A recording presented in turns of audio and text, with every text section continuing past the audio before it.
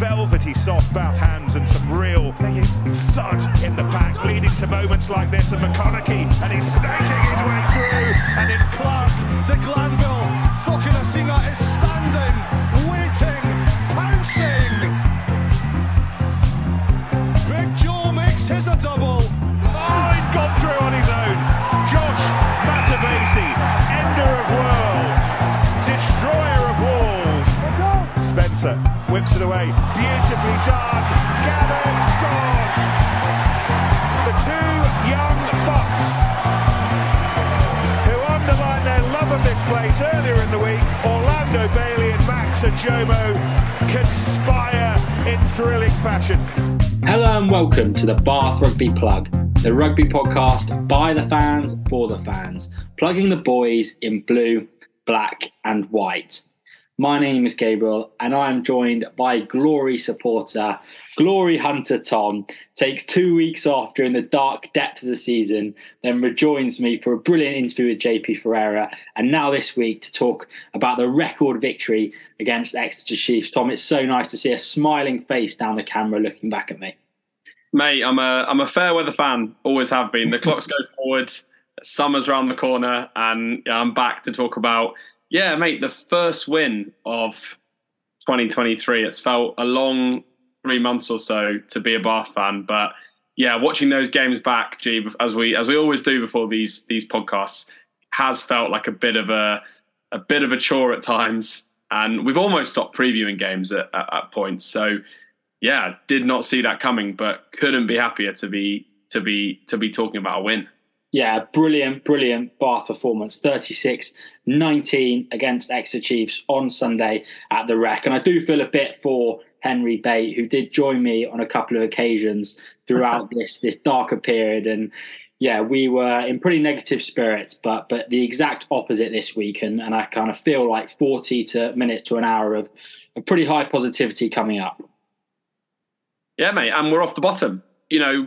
Our West Country rivals nearly shafted us by losing up at Newcastle. So it felt like a long way off the bottom, and just did not see that result coming. But let alone the nature of that result, G. A bonus point after 46 minutes, record equaling win against Exeter, who, let's not forget, have just come off winning some silverware, albeit with the Premiership Rugby Cup. They've got their internationals returning, wanting to leave the club in many cases on a high, and they're in the hunt for the top four.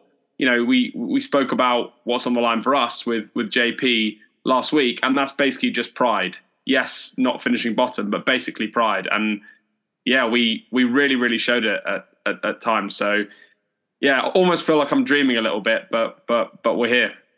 All that can be true about Exeter, and we're not going to talk too much about Exeter, but I will have a little word on them at the end. But they were simply dreadful on the day, which kind of made it even sweeter. This is the Bath Rugby Plug, of course, brought to you by Black and White Butchers. If you were at the game on Sunday, then hopefully you got to the Black and White Butchers stand next to the Swift half. It may or may not have been the highlight. I reckon it would have come close to the highlight with that and the Cam Redpath solo try, which kicked things off at the Rec. But if you haven't tried it yet, absolutely do. And if you're going to the last home game of the season against Saracens in about a month's time, then make sure you check out Black and White Butchers hog roast stand next to the Swift half, and check out their Instagram for contact details if you want to take your event to the next level. Bath took it to the next level on Sunday, Tom, and without doubt in my mind, the best performance and the most comprehensive performance and the best feeling that we've had under Johan van Graan, and maybe for the past couple of seasons. I think so, yeah. I mean, if you look at the wins we've had this season, and when myself, you and Henry did the mid-season review, we picked Leicester. But let's not forget, that was a last-ditch win in a game that had been nip and tuck, and it could have gone either way. This Exeter game, it was a battering. 17 points, bonus point try, denying them a bonus point importantly, as we'll come on to. And I think we showed at times a really, really well-rounded game plan. So aided, I think, G, by a very, very strong selection that we made. And, I said to you before the game, I think with an exception of a handful of players with, longer term injuries, so an Underhill, a Barbary, a Will Muir, maybe a Charlie Ewells, it's pretty much the best team we can field. Ollie Lawrence hasn't played in the Premiership since the turn of the year. That coincides, incidentally, with our last win. Correlation may be causation in some cases.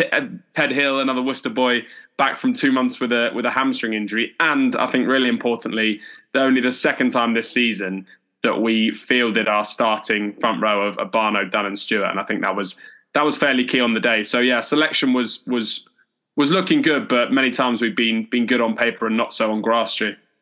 Yeah, let's get into the detail, Thomas. I've been itching to do ever since 5 o'clock on Sunday, and let's start in that department, your favourite department, and that is the front row. And the performance of all three of those guys was just really, really impressive and absolutely pivotal. What impressed you most about the performance of Bath's front row? Well, I think across the board they were great. Against a strong Exeter front row, an Alex Hepburn, a Yendall, and a Scott Seo, an Australian international, we had dominance at scrum time. Will Stewart, I thought, was fantastic. He really had Scott Seo's number. There was a number of times when he came straight through in between the loose head and the hooker, which just is a sure sign of dominance. Tom Dunn, as always, topped the tackling charts, and he put his body on the line as he always does. And the line out for the second week in the row was pretty on the money. So 16 out of 17 lineouts successful on our ball, which has been a huge area of concern. And then Benno Abano, cool. Man of the match, and haven't we missed him? He not only got 70 plus minutes done, recently back from injury, 125 kilo guy, and put himself about, but with ball in hand, he just gives us that little bit extra. I think for his try, it really showed what we've been missing, and that's someone with that little bit of extra power in the carry who can just get over the door, batter the door down close up. And Ted Hill's been good for us in that regard, but he's been out. So yeah, I think they all showed something slightly different, but I think actually balance each other out quite nicely. So yeah, it was a great performance from them, and I like the fact that Johan van Gran left them on a little bit longer because they did have dominance. Yeah, Benno was superb on the day. He did have a 10-minute sit down in the first half, which maybe meant he didn't quite push over the 70-minute mark. And maybe it was a tactical high shot. Well, I think he was bloody lucky to get away with just a yellow for that, but we're not going to dwell on that. I think he won a scrum penalty on about 71 minutes after the Mike Williams knock on, and he got up and just looked straight at Van Gran and the bench like, come on, is that not enough? It was a superb performance from Abano, and those guys were outstanding. I really, really liked as well how in the scrum they kind of mixed it up a little bit. I thought at times they really kept it in and tried to win that scrum battle and sort of assert a little bit of dominance. But then there was a couple of occasions when it was a really quick hook, and that allowed Reed, who was playing out of position, let's not forget, at 8, to get away quickly and kind of get over the game line. That happened on a couple of occasions in the first half. I thought it was a really, really impressive scrum performance. We're going to come on to talk about someone that's going to be joining that front row a little bit later in the podcast. Don't forget that. Tom, the scrum was excellent right throughout, but I feel like from the start of the game, the Redpath try aside, it was even. Exeter were leading the game, let's not forget, on 30 minutes, 14-7. They had scored 2 tries, had coughed it up a couple of times. I don't think yet asserted our dominance in key areas at that point. What was your making of kind of the first half an hour? Was it something that you saw coming all the time, the way the scoreline went away, or kind of was a little bit nervy? I think in general it was pretty scrappy. I think the overall quality of rugby improved in the second half, but yeah, there was a lot of loose ball. There was it looked some fly hacking going through. There was I think in general both sides just seemed a little bit hectic. The way that we allowed Exeter to score directly after that Cam Redpath try, I thought was disappointing as well. But I think ultimately we were winning what turned out to be a key battle in the game, and that was the battle of the breakdown. You know, Exeter got pinged time and time again in that area, and I think a lot of that was unforced errors from them. But we definitely had the edge, both in terms of the jackal, and I thought Chris Clurter, Miles Reed, and Ted Hill, the back row, were brilliant and made a real mess of it. And also Ben Spencer, just showing his experience and his nous against Jack Maunder, or is it Sam Maunder? Oh, both of them, because one of them went off, didn't he, relatively early. And just making a nuisance of himself, disrupting the ball, getting his hands on it, pushing him at scrum time, and just making it scrappy. So not probably the best spectacle of a half an hour, but I think we started to edge back into it, particularly in that breakdown area. Spencer was just a nuisance, wasn't he, all day? Yeah. He was back to his sort of leadership best. I thought he was, I mean, from 1 to 23 almost, they were outstanding. But I thought Spencer, he really just kind of made it difficult for those two relatively young scrum halves. I mean, Jack Warner's the same age as me, so it's not that young anymore, unfortunately. But yeah, he definitely dominated that area and just meant they weren't able to get quick ball. And hopefully Sam Maunder is okay, because I don't know if you were flicking through the rewatch, but that was a horrific dislocated knee injury. So yeah, hopefully he's okay. And Spencer did come out on top on that battle. Just quickly before we move on, so an area that JP Ferreira mentioned that we've not really heard before, and that's about communication and being louder out there. And you could hear on the ref mic how much Ben Spencer was talking, occasionally calling for, you know, at one point he said we're close to a yellow card, which I don't really enjoy seeing. And if he's still in a Saracens shirt, I'm absolutely hating that. But I'll take it on this occasion. But he was talking, he was shouting, he's very, very vocal. So he's clearly leading from the front on the comms front.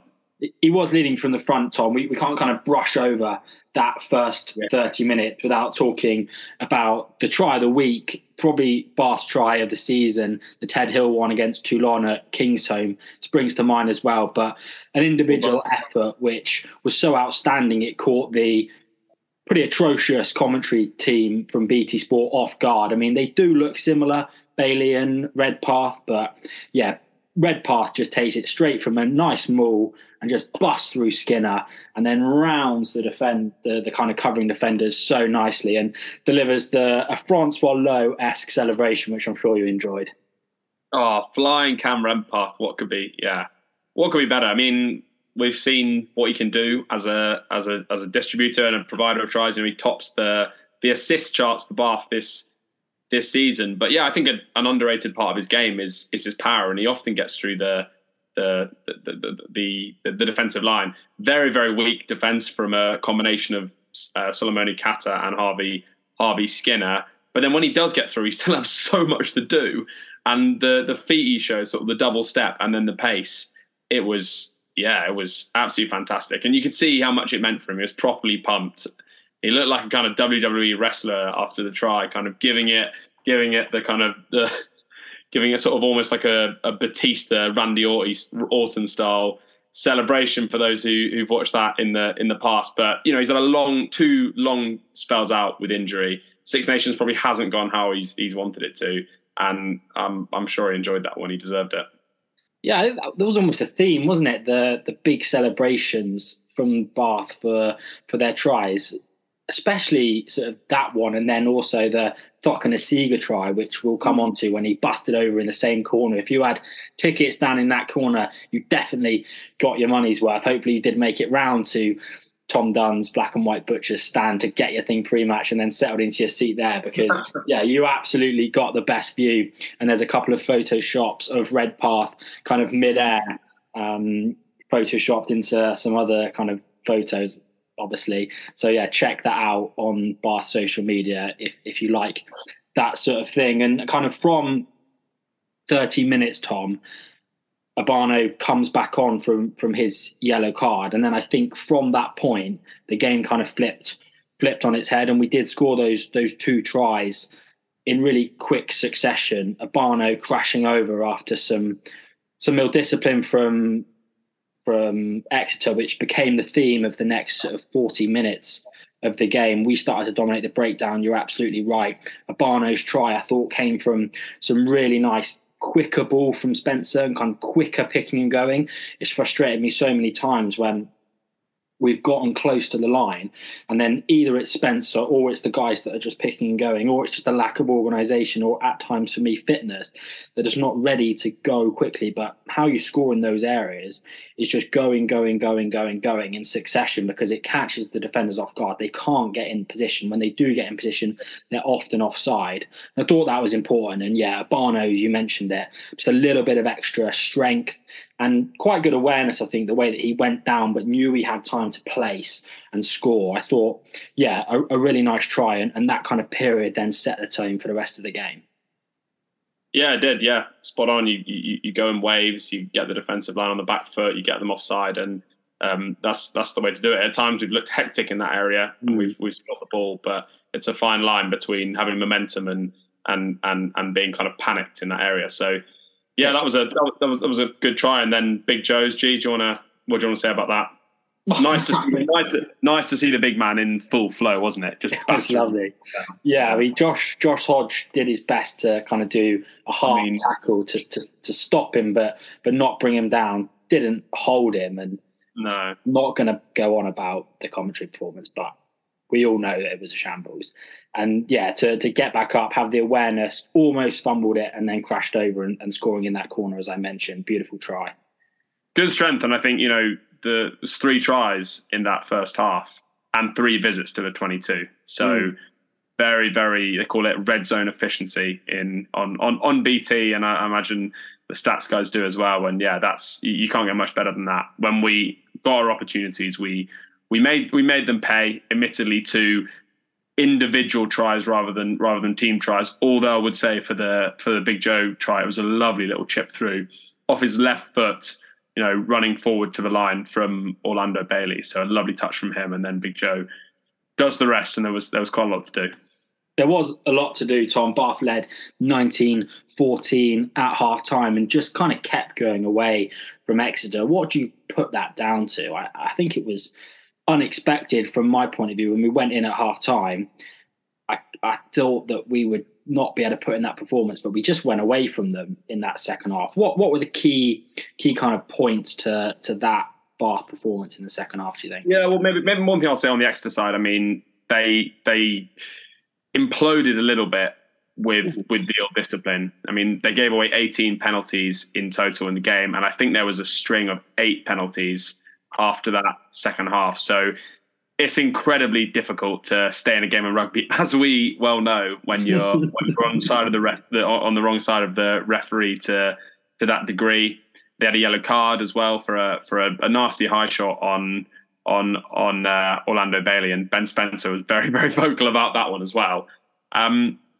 So yeah, I think that, as well as our edge that we had at the breakdown and disrupting the ball as we did, meant that we just had all the territory and we were playing in the right areas. And then when we did get those 2 opportunities, initially for Tom Dunn and then for Ollie Lawrence, we were very clinical with them, and we got into the right areas and made them pay.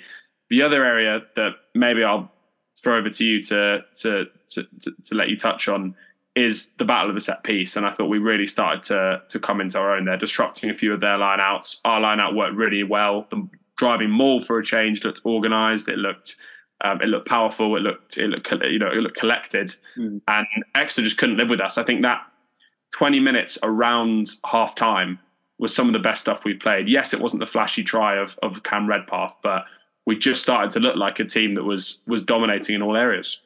We were raided by Exeter's ill discipline, right? But I think they pointed out on the commentary that 10 of the first 11 penalties came at the breakdown.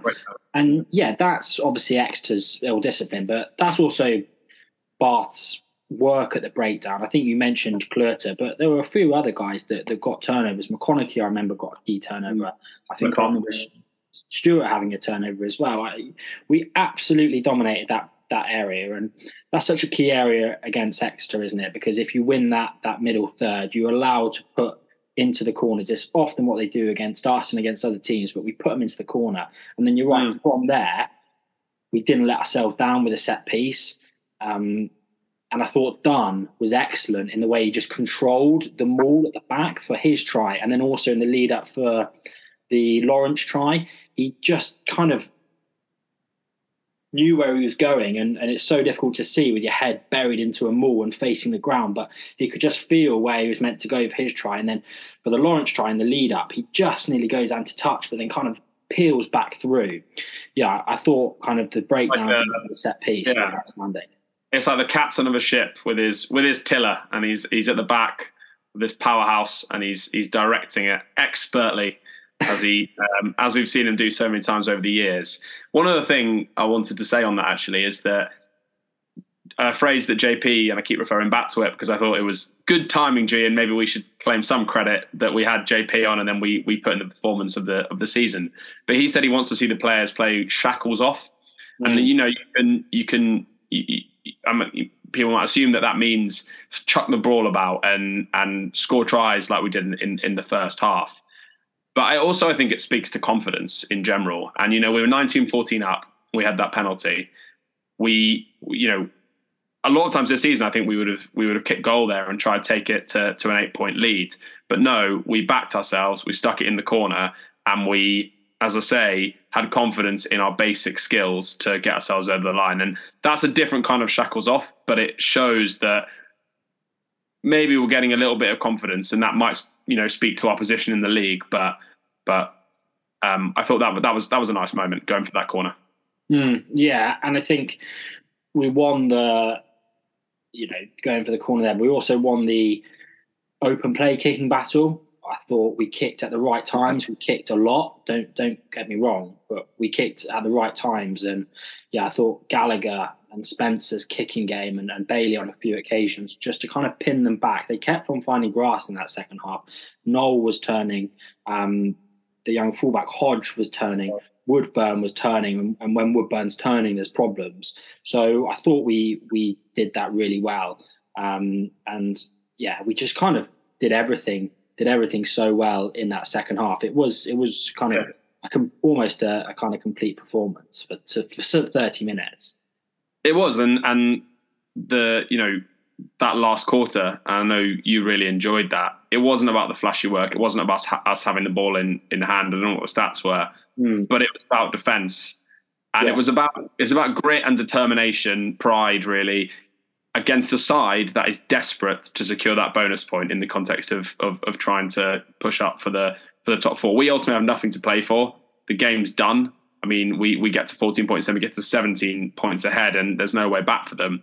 So I think to show that amount of application and effort, yes, you expect it from professionals, but at times over the past couple of seasons, we've not seen it. And there were some enormous efforts. Chris Clurter, I thought, had a great game. Big Joe made some big interventions in defence. Abano, we've spoken about. And Ted Hill was just a monster at times. It's so good to have him back because he just bounds about, just destroying people. And he's only 23, and he turned 24 on Sunday, which is a nice little probably a nice celebration for him. But yeah, the held up on his opposite man debuts as well was monstrous. So I thought he was fantastic, and that last 20 I think they'll be really pleased about because they kept Exeter out and they showed the best defence I think that we've seen all season by some way.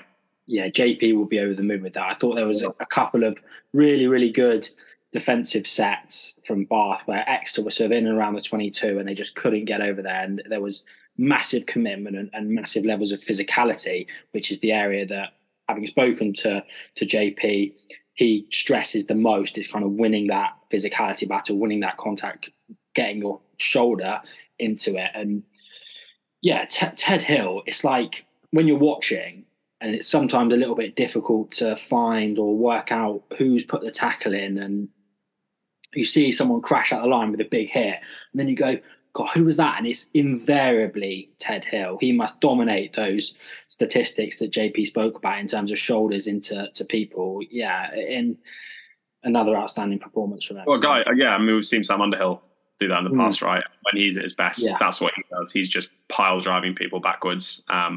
I bet the metrics are looking pretty good. I'll just chuck one question at you, G, maybe before we move on. But, I saw an article, I think it was Telegraph today, and saying that basically Bath are a different side now under Johan van Gran. And there are clearly fans who are getting carried away, and possibly with the timing of the season ticket renewals, Bath probably aren't complaining about that particularly. But do you think we're getting carried away?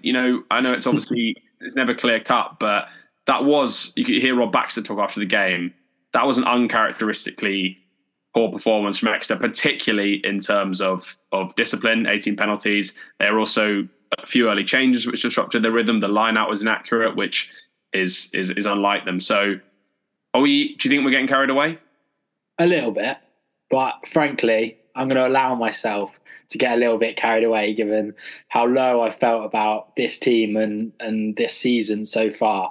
I'm going to indulge myself a little bit and get a little bit carried away because, you're right. Exeter were terrible on the day. They kind of reminded me a little bit of some of the ways Bath have just imploded in recent seasons. Like early on, they kind of missed a couple of chances. I think there was a not straight, there was a bobbled line out. I think they missed 3 kind of chances inside the 22 in that first half when it was kind of 7-all, 7-14, and maybe it could be a different game. But you're right, they just completely lost their heads in the second half and just couldn't get on top of the breakdown.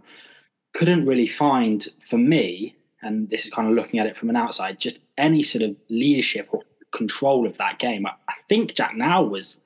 It was, yeah.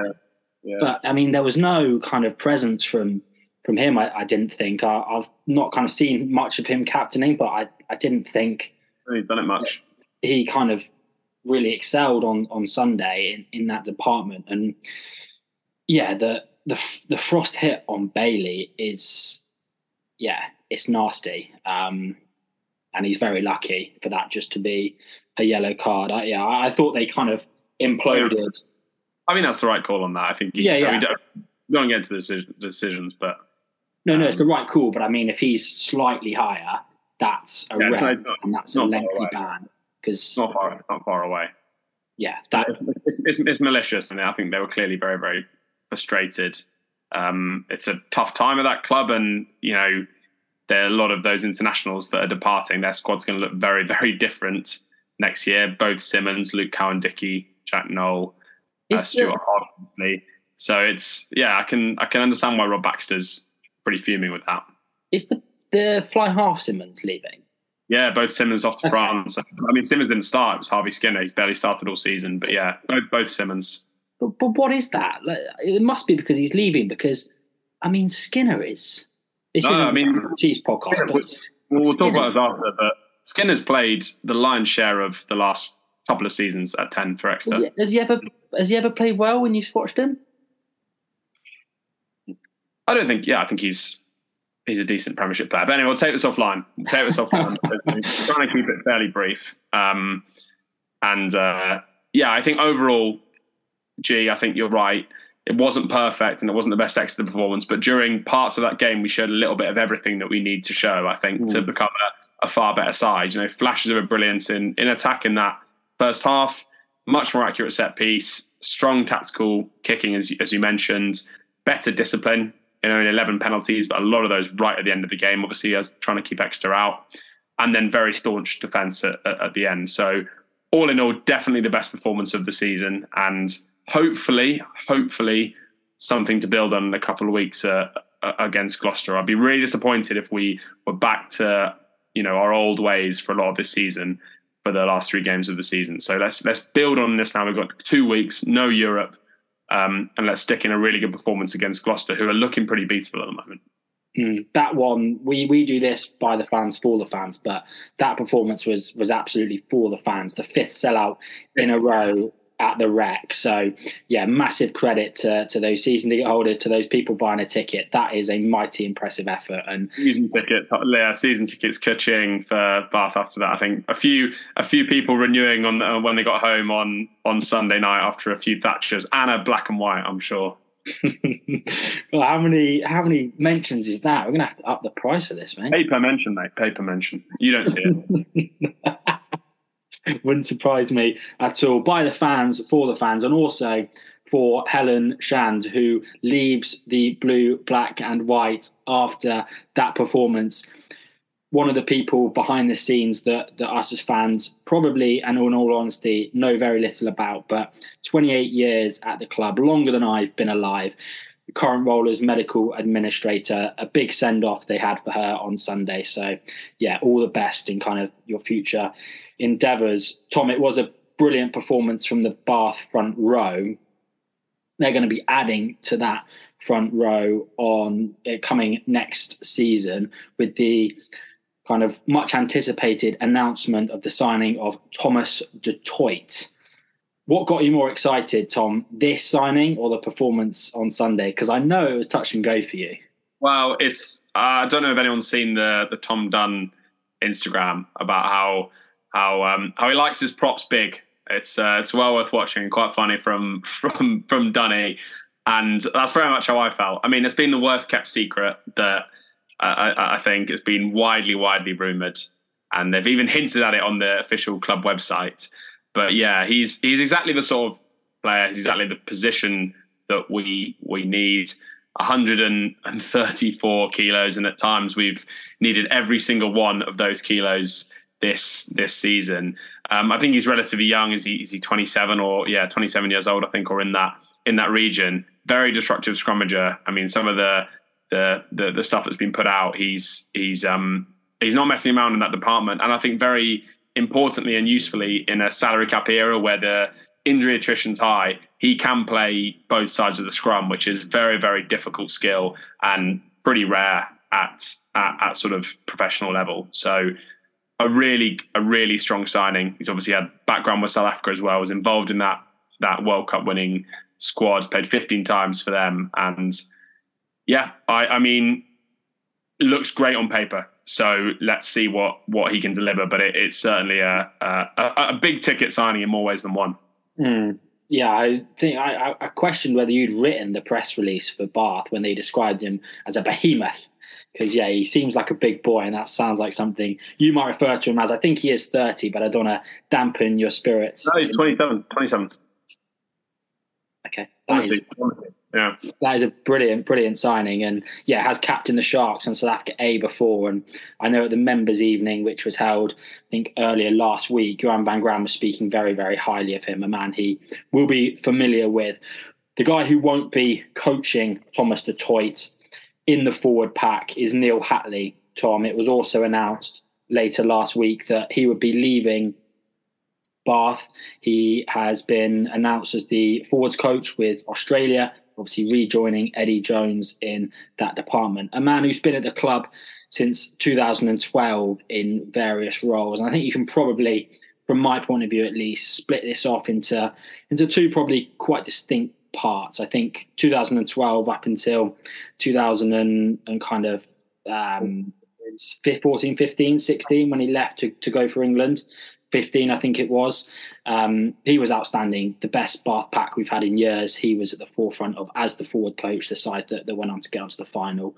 Had some years with England, came back to Bath, kind of got messed around a little bit. I feel like he was head coach. He wasn't head coach. He was defence coach. He was forwards coach. He's been in and out of various roles, but kind of for one reason or another, it hasn't quite clicked in this second role. And yeah, he's obviously, from his point of view, taken a bit of a step up. But I wonder whether this might also be a bit of a mutual departure.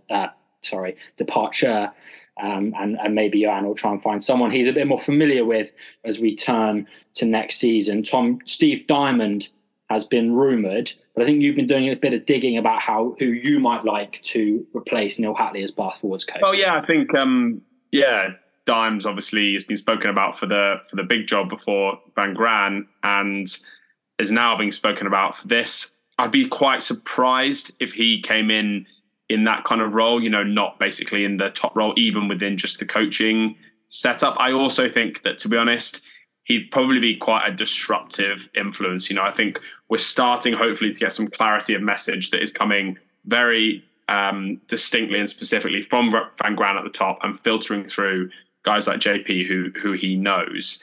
I think maybe having Steve Diamond in would probably muddy the waters. Obviously, a guy of experience and who's been at in the top rungs of rugby for quite a long time. One thing that I was thinking about, obviously, one of the big parts and the real success stories for a Bath fan this season has been the signings that we've made from Worcester. Obviously, Worcester and Wasps going into administration. I was having a look at kind of the coaching setups that they had in place over the last few seasons, and a guy who's spoken really, really highly of in as a forwards coach, and who was brought in May of 22 by Steve Diamond to Worcester, was Nick Easter. Has had spells as a defence coach and as a forwards coach, both with Newcastle Falcons. Sorry, not with Newcastle Falcons, with Sharks in Durban, and then 2 seasons with Harlequins, obviously the club that he played for years and years. He was then brought in by Diamond. So he's got 4 or 5 years experience, brought in by Diamond. That obviously didn't go to plan for the reasons we know. He's now director of rugby at Chinna, so a third tier National 1 side, and ultimately is out of work. Well, no, he's not out of work, but ultimately I imagine as a coach is probably wanting to return to the upper echelons of rugby. So, I think he might be a guy that, it could be that Johan's looking further afield and looking at guys that he's worked with previously. Obviously, Graham Rowntree was forwards coach at Munster, who's now head of rugby, so that's not an option. So I'm just looking a bit closer to home and thinking practically that's worked well with Ted Hill, with Ollie Lawrence, with Fergus Lee Warner. So why not have a look at potential guys looking to return to the Premiership, but at a different club? Yeah, that certainly would be a happy Easter, wouldn't it? Oh God. Yeah, personally, I think Johan might find someone that he's a bit more familiar with, but yeah, that's a great shout. Well dug out, Tom. Thank you very much for joining me, mate. That was a much more positive podcast. Really, really enjoyed that one. Thank you for listening. Thank you for sticking by us throughout this tough season. We can't believe kind of the numbers and the listener numbers that we've been getting despite the results. So huge thank you to you guys for listening and for sharing the podcast amongst your friends. We're going to have a little bit of a break now, 2 weeks of fantastic Champions Cup action, which we're not involved in.